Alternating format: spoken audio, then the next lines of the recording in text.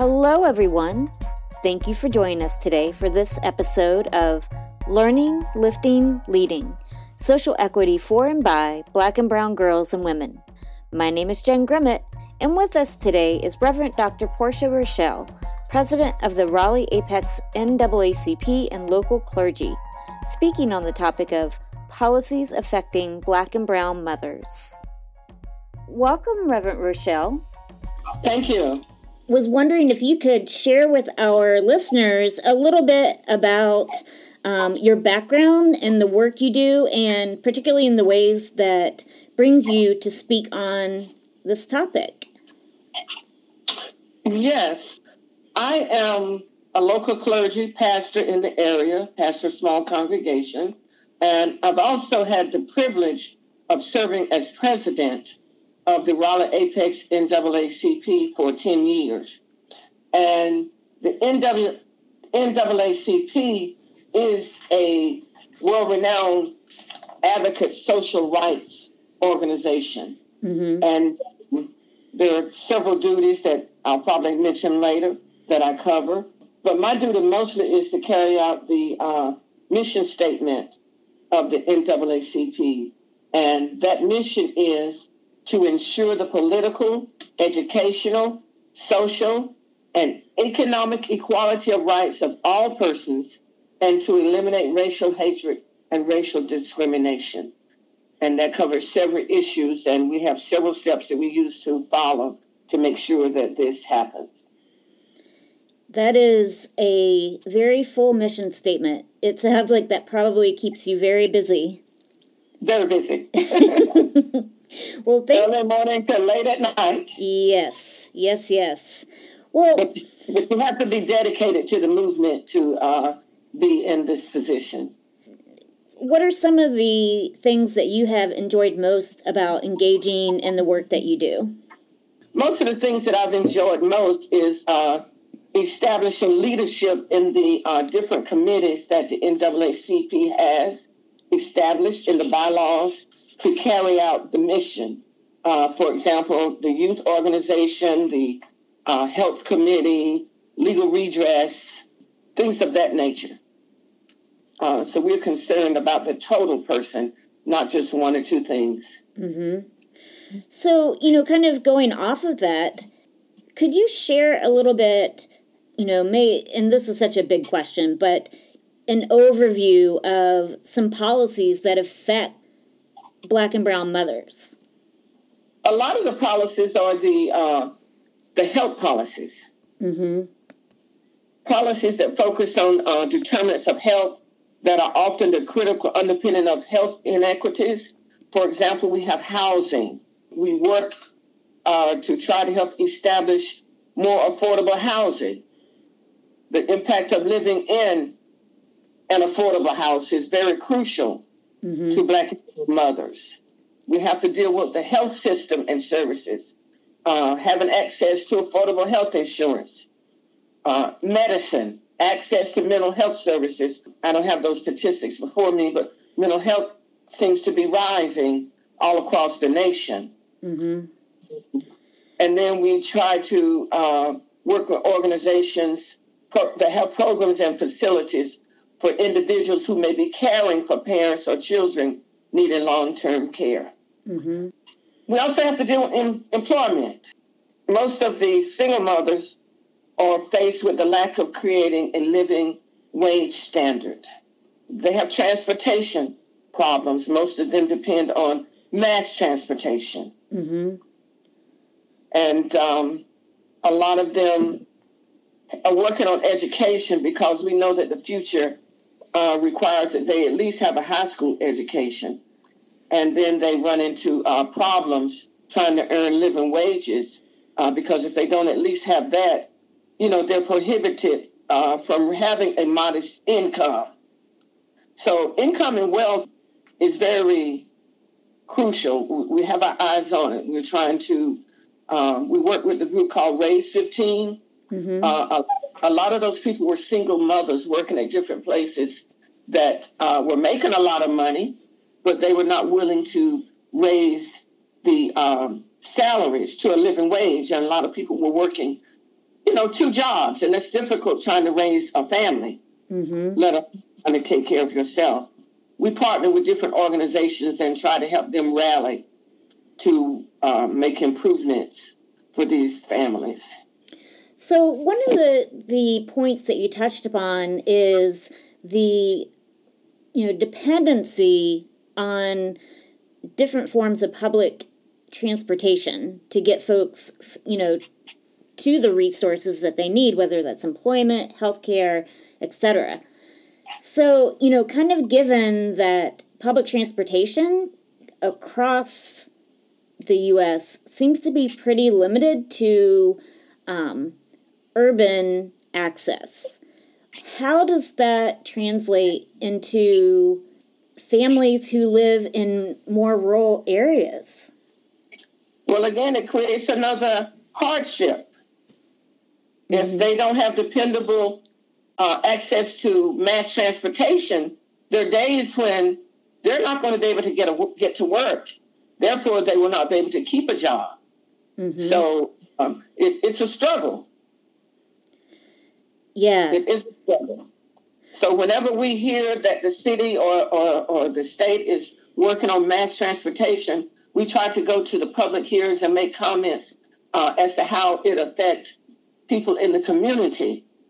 Some people have an option to park their car and take advantage of mass transportation. And others don't. For example, myself, I live near a bus stop, but it's not within walking distance. So if that creates a problem for me, I know it creates some problems for the other mothers. So mass transportation to reach those areas is very crucial for them to survive. Well, and, I'm thinking about depending on the able-bodiedness of a person who is looking for access, that can certainly come into play with their ability. Let's say the bus stop is, a 5-minute walk, but if they do not have the able body to navigate that walk, then they actually don't have access. Exactly. So we have some vast improvements to be made to accommodate everyone so that they won't feel, isolated because they don't have the same opportunities that others have. Social environment is very important because they begin to have feelings of isolation, from the bigger picture, disconnected from social supports, so family, church, and then they have to deal with language barriers. For some of them, the barrier may not be speaking English or not being able to understand what is written. So we have to consider all of that, when we're working with, everyone. Yeah, and so, that actually brings me, to my next point of, broadly speaking, the effects on Black and brown mothers' ability to parent their young girls. And, specifically, you touched upon the component of literacy, right? Like if folks aren't able to understand the content and what some folks might deem to be basic documents, like an apartment contract, that kind of thing. So, looking at educational pathways, like what are some policies that you have seen have a significant impact on a mother's ability to parent their young girls within the context of school systems? Well, the community colleges right now are the best hope. If the mothers can apply and some of them are able to get FAFSA. But there again, we have to make sure that they have transportation to these places. But there are opportunities that have improved. They've come a long way. The community colleges have special programs.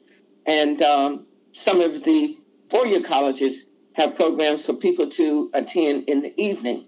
For example, my alma mater, Shaw University, They have what they call a CAPE program, and that's an educational program for adults, an alternative program to the regular daytime classes. And that has helped a lot of people get their career, get the degrees that they need for their career. That's the program I went through, actually. Mm-hmm. Yeah, I mean, community colleges are such a powerful resource for communities. And they offer so many classes, mm-hmm. a lot more than they were offering when I went to school. So it would be hard for someone to go and not find their niche, find what they really want to do. So, kind of granulating it down a bit, within, public education, as young Black and brown girls are moving through their young educational experience, what are some of the, have you seen some policies that affect the way that they are able to experience their educational pathways? For the young girls, yes. A lot of the high schools now have classes where they can get college credits. Okay. And that puts them ahead of the game. Mm-hmm. When they graduate from high school, they're already sometimes physically going to college campuses, taking these classes. So that when they do go and enroll in the college plan, they are ahead of the game, and they have already established what they want to major in, and they take those credits with them. Mm-hmm.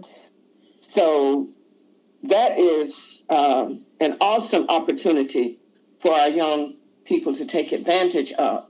Now, I'm not in the school system, so I don't know if everyone is exposed to that, if they read the handbook, if they understand what's in the handbook, to know that they have those opportunities. But in our NAACP, we make sure that all our youth know of the different opportunities that are available for them. Mm-hmm. For internships, lots of colleges offer internships for students, and we make sure that everyone that's on our email list, even the community organizations, are aware of the advantages that the students could have, which is what we're about. We develop partnerships between the community-based organizations, businesses, faith-based groups, and governmental agencies. We get the information out to those that perhaps may not have computers or may not be exposed to the newspaper every day to find out what's available. So we consider ourselves a resource mm-hmm. To help the people improve their quality of life. We want to make sure that, everybody has an equal opportunity to obtain full health and full educational potential. And no one is disadvantaged from achieving that potential because of their social position or any other socially defined circumstance. Mm-hmm.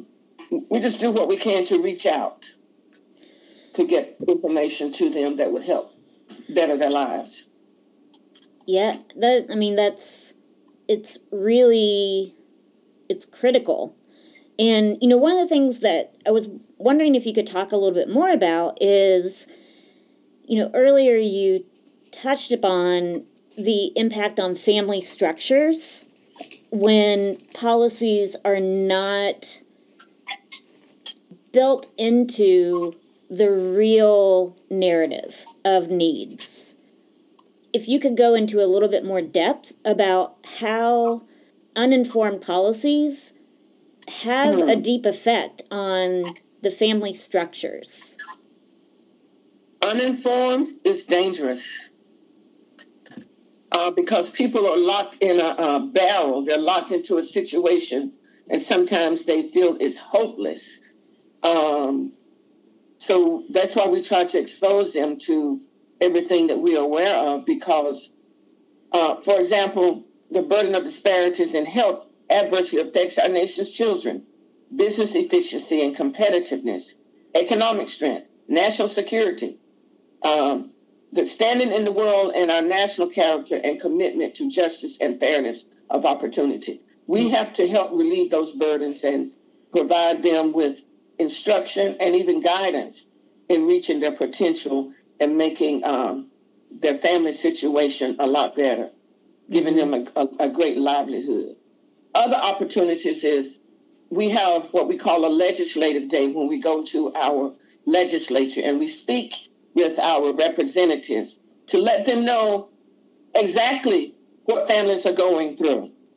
So we try to get minorities involved in policy-making situations, locally, countywide, and at the state level.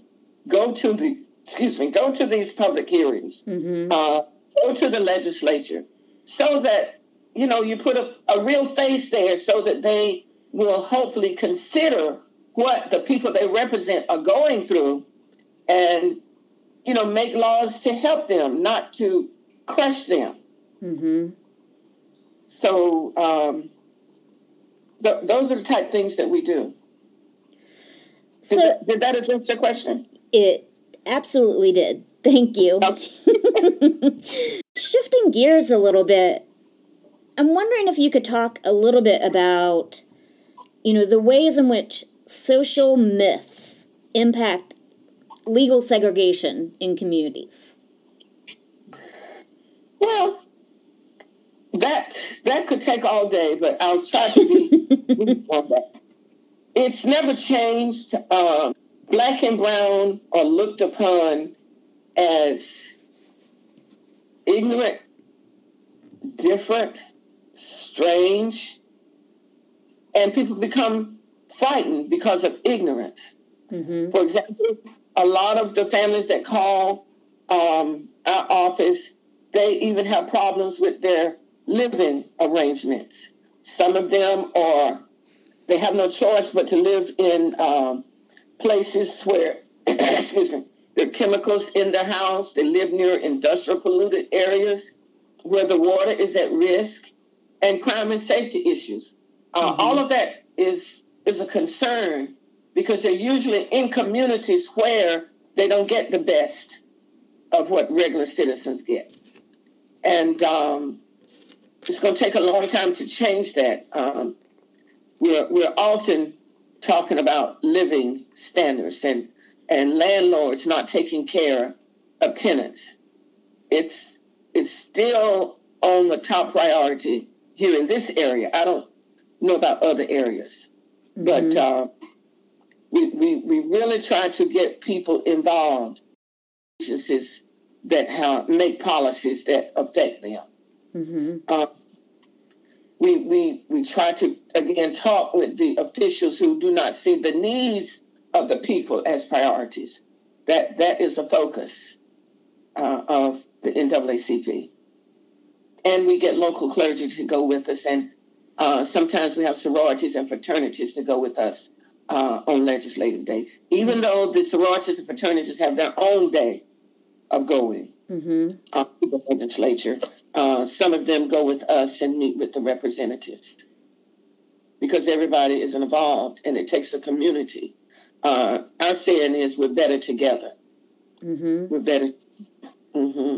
Another thing that affects Black and brown mothers' ability to parent their young girls is the United States has a higher infant mortality rate than any of the other 27 wealthy countries. Half of all teenage births globally occur in just 7 countries: Bangladesh, Brazil, the Dominican Republic of the Congo, Ethiopia, India, Nigeria, and the United States. And one thing that we may or may not realize is that Black women die at a higher rate giving birth, even adjusting for income. Higher rates from cancer, CVD, etc., than white women. So, and Black women earn less for every dollar that white men and white women earn. So the U.S. and the county, are more diverse. Culture. Culture shapes attitudes towards health and healthcare. Mm-hmm. Culture includes what? Race, ethnicity, primary language, and also elements such as socioeconomic status, disability status. You mentioned earlier about walking to the bus stop. Mm-hmm. I typically can't walk to the bus stop. Also, whether one is from an urban community or a rural community. Services that are not respectful and responsive to the individual differences perpetuate preferred language and healthy literacy levels and communication needs of patients is really critical. Mm-hmm. We have to be patient when we're dealing with someone that may not be as swift as we are in speaking English, that may not be able to read what is written. Some people have a problem reading and some don't. So we have to be patient and make sure that there's someone working with those families to make sure that they understand. For example, a contract. I think you mentioned that earlier. Mm-hmm. A living contract, buying a home. So we try to have classes and invite people in to come and talk about these things so that the community is aware of, for some, how easy it is to get a home if they, know what they're doing, if they have a plan, mm-hmm. if they follow a plan. So we try to do that to keep people informed so that they don't have to stay, in a situation that's not helping them progress. Systemic bias in policymaking really informs the ability of Black and brown mothers to access equitable employment opportunities. So, from where you are sitting, through the work that you do, what are some policy changes that could decrease the discrimination in the workplace or acquiring work for Black and brown women?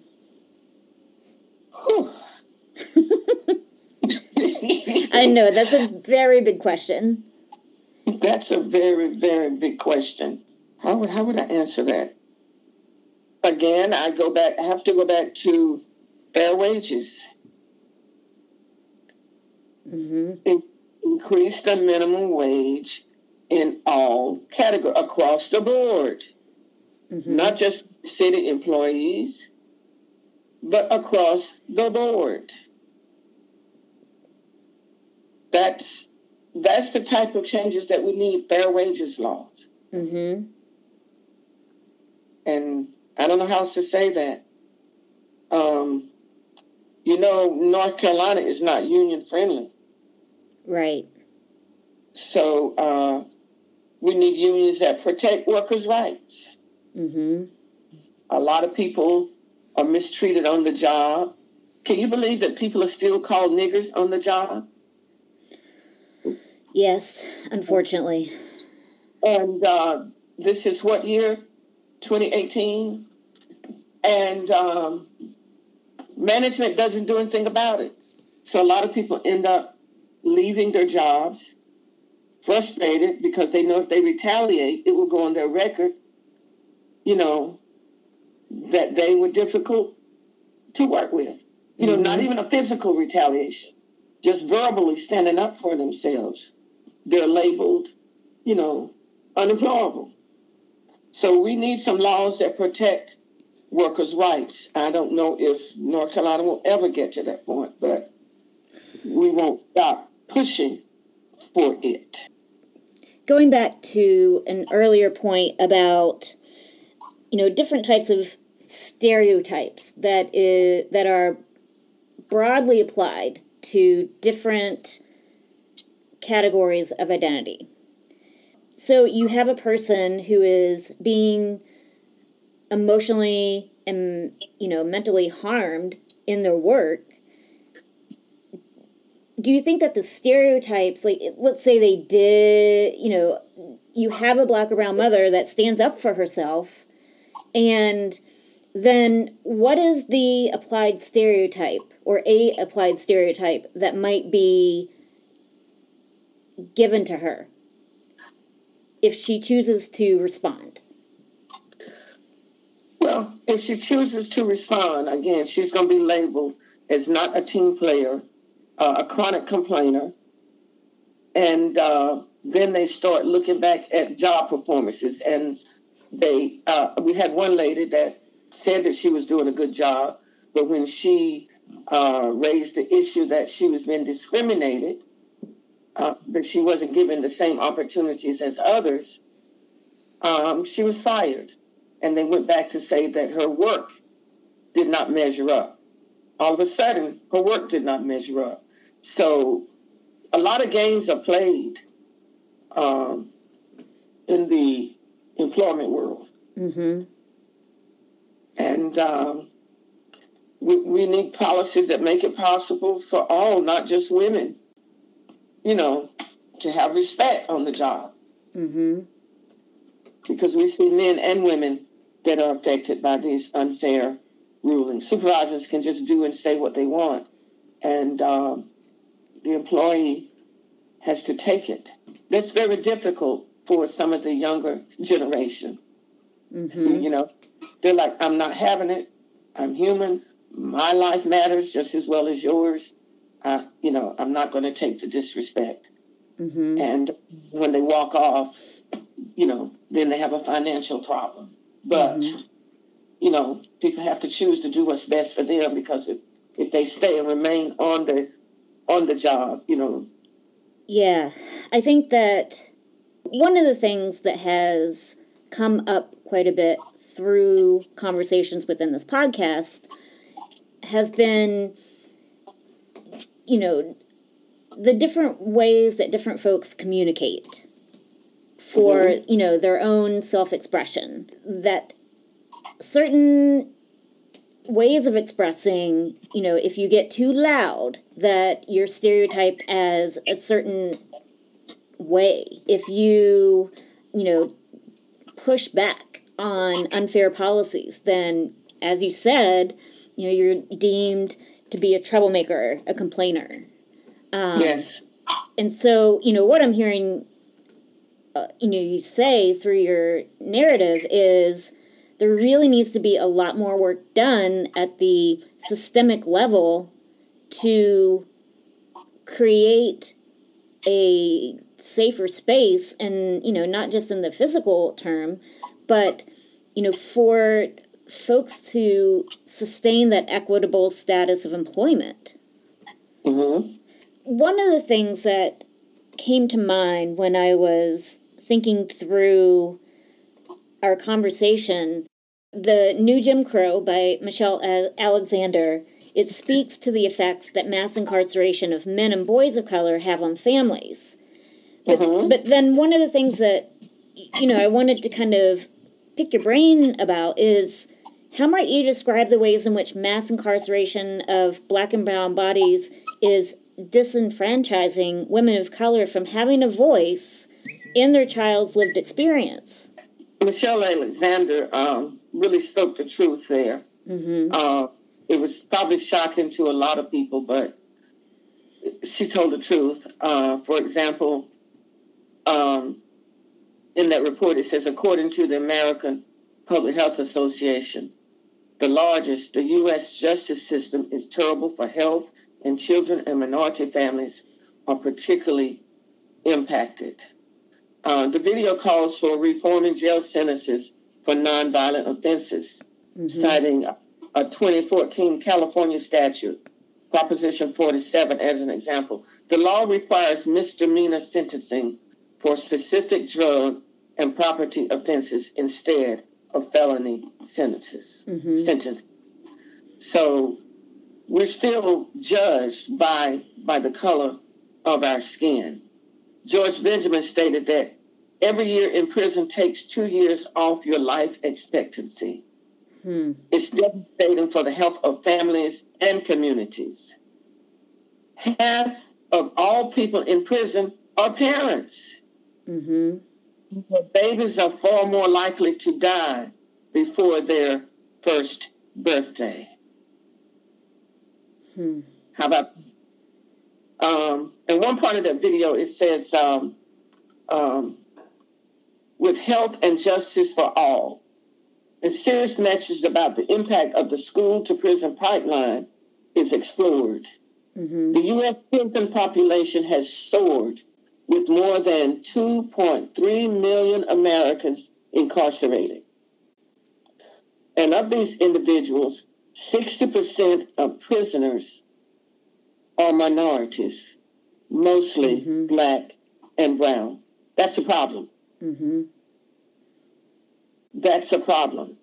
I remember when I did my dissertation, I don't recall the statistics, but a lot of the statistics show that if a parent is incarcerated, it is highly likely that the kids will be incarcerated. And we need to break that cycle. We need to break that cycle. That's why I'm in the school system a lot, fighting for our children who are being mistreated, whether it's bullying from the students or the teachers. And yes, I'll say that on record. Because if that child keeps getting expelled, he's reporting the bullying, and nothing is done about it, then in the hallway, if he reacts and smacks the bully, then he's the one expelled. Even though that child has been telling the teachers that they're being bullied. They very seldom go home and tell their parents until, it gets into an altercation. But we try to train parents to learn to speak up, learn to watch for signs of the child changing their character, their attitude, their eating habits even, and have a conversation. And we also teach parents how to advocate for their children.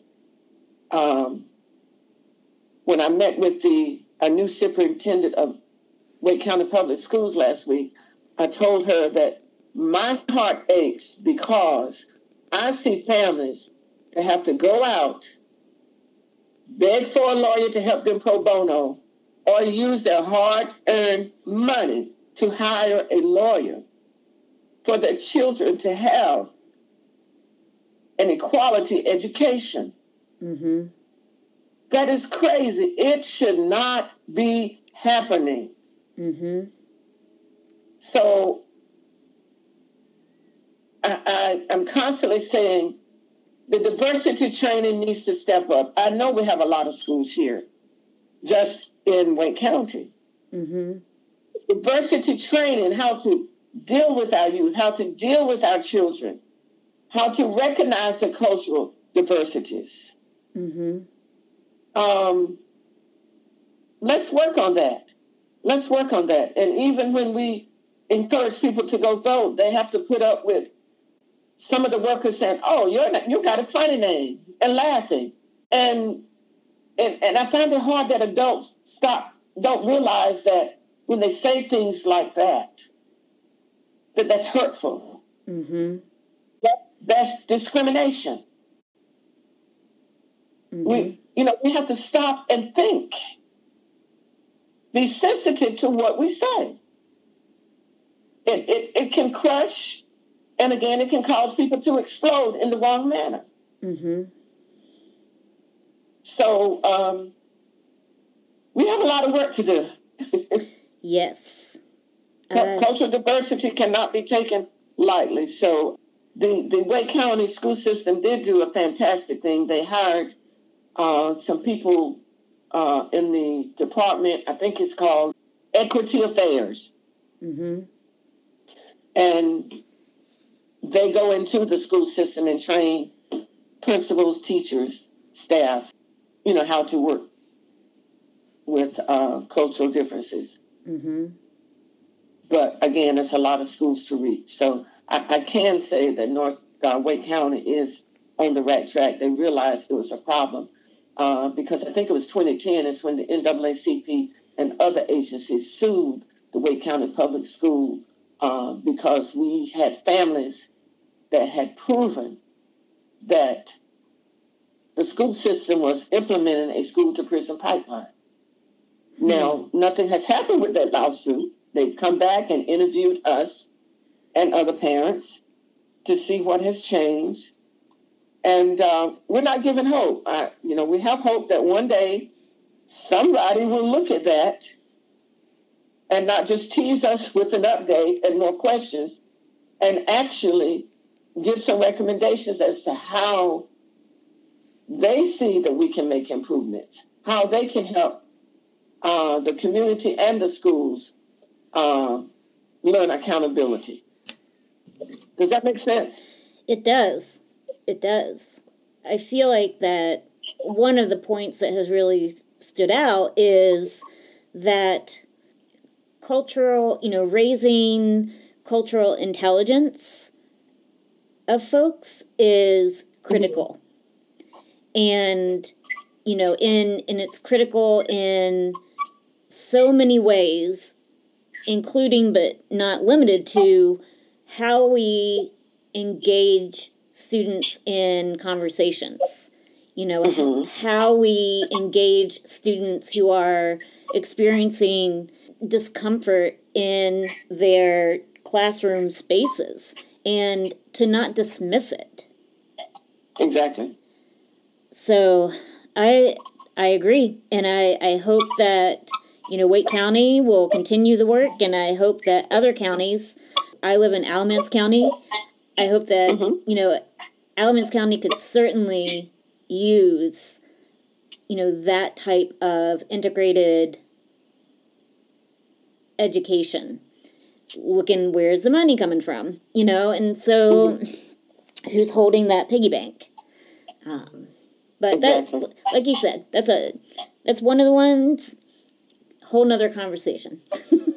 Yeah. And you just reminded me that as an advocacy group, when there are public hearings with the Wake County School Board, as well as the county commissioners who help fund our schools, we go and speak out and let them know that we need more social workers, someone that can understand all of our youth, all black, brown, white, whatever. Some of them have communication issues or behavioral issues. Mm-hmm. And we can't just cast them aside. We need programs and we need staff there that's trained to handle those behavioral issues. Mm-hmm. Not to jack them up and throw them out of the classroom. What does that benefit? Mm-hmm. They all need to be able to learn how to function as best they can when they become adults. Mm-hmm. One conversation I had, someone mentioned, we need to look at decreasing the amount of SROs and increasing the amount of MSWs. Well, we had that conversation with the former Wake County superintendent. Mm-hmm.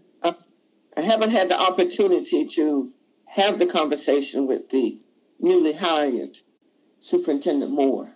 And a lot of us expressed that we don't want SROs in the school because some of them are not properly trained to handle behavioral issues, and lots of times they were grabbing the kid that was not really doing the bullying.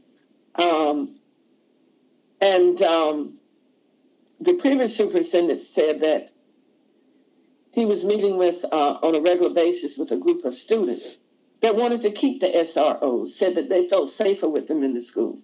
Well, I'm thinking that might have been because we had so much gun violence going on. People were attacking the schools.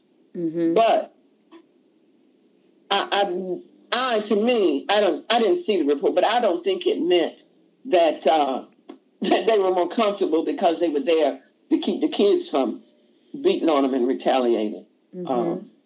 I don't think that was the reason. So we are looking at SROs. We plan to meet with the new sheriff that was elected here in Wake County. Congratulations, by the way. Yes. Hallelujah. Mm-hmm. And to see, what his take is on SRO. I don't know if he wants to keep them or not. I want to find out face to face how he feels about that. If he's going to keep them, what type of training? The training must move to another level because a lot of parents have horror stories about SROs. And someone needs to take a look at that. Because there again, it pushes kids to the street. They don't want to go to school. There was one parent I talked with, her son was accused of stealing. They searched him. They didn't find anything. But yet, he was watched by the teachers and the students. He was labeled a thief. And after a while, the kid was like, I don't want to go to this school anymore. They've hurt me. I don't feel comfortable there. They're out to get me. So you create all types of emotional problems when things are not handled properly. And I always say, if you don't know how to treat the children, then you don't need this job. I have a problem with mistreating children, no matter what race they are. These are God's precious jewels. I'm a former youth minister, you see, so I get very upset when people mishandle children. You crush their spirits. You call them emotional problems that they didn't have before. And parents shouldn't have to go pay money for psychological counseling because of something that happened in the school. That is crazy. They should be improving issues that the kids have when they get there, not creating them. And we better move on because I do have a problem with mistreating youth. I have one last point to kind of end cap our discussion. As I mentioned, the theme of this podcast is learning, lifting, and leading social equity for and by Black and brown girls and women. And that is aligned with the 33rd Women's Conference that took place at Shaw University in Raleigh on October 20th. Could you make a few suggestions about how Black and brown girls and women can be learning, lifting, and leading to bring about social equity? Yes, I'm glad you asked. One is vote. I am an advocate for voter education. We can no longer allow people to just show up to the polls, not understanding the issues that are going to be on the ballot. So we have sessions to teach people how to vote, encourage them to vote, and encourage them to look at the issues that affect their lives daily so that they can make an informed decision when they go to the polls. We also want people to know not to accept complacency. Complacency is a no-no. We tell them to get involved with others who have the same concerns. For example, a grassroots organization that's doing work of making a change for the better. But I think the best organization to get involved in is the NAACP, because we are interested and involved in making a difference. We've been around for 109 years, so we have results. Another thing that we try to tell the youth and the parents is, if they see something, say something. If you have a problem in your community, you need to say something to the elected officials in your area, to the government agency that's responsible for creating a change in your community, in your life. Or your church. Get your church involved in advocacy. Get involved. And a lot of people saying that we're having too many advocacy groups jumping up, but I'm kind of partial to that. For example, the youth that started the movement against gun violence, they're making a name for themselves across the nation. They stay within their community. They have a national movement. So I say to people, if you believe you can make a difference, hey, you may want to start a grassroots organization yourself. For example, the Me Too movement, remember, that focused on ending sexual violence, perpetrated by powerful men against women. That was started by one black woman who was sick and tired of being sick and tired. Now, all across the nation, one black woman that probably felt no one wanted to hear what happened to her, felt that no one cared, and just got sick and tired of it and started a movement. Look at the Me Too movement. Lots of people are taking credit for it, but that was one individual that realized that she could make a difference, and she did. And I think I said earlier the NAACP is all about partnering. Now, we have a limit. We have to partner with organizations that are non-profit because we have a 501c3. And but we partner with like-minded organizations that advocate for the same thing that we advocate for.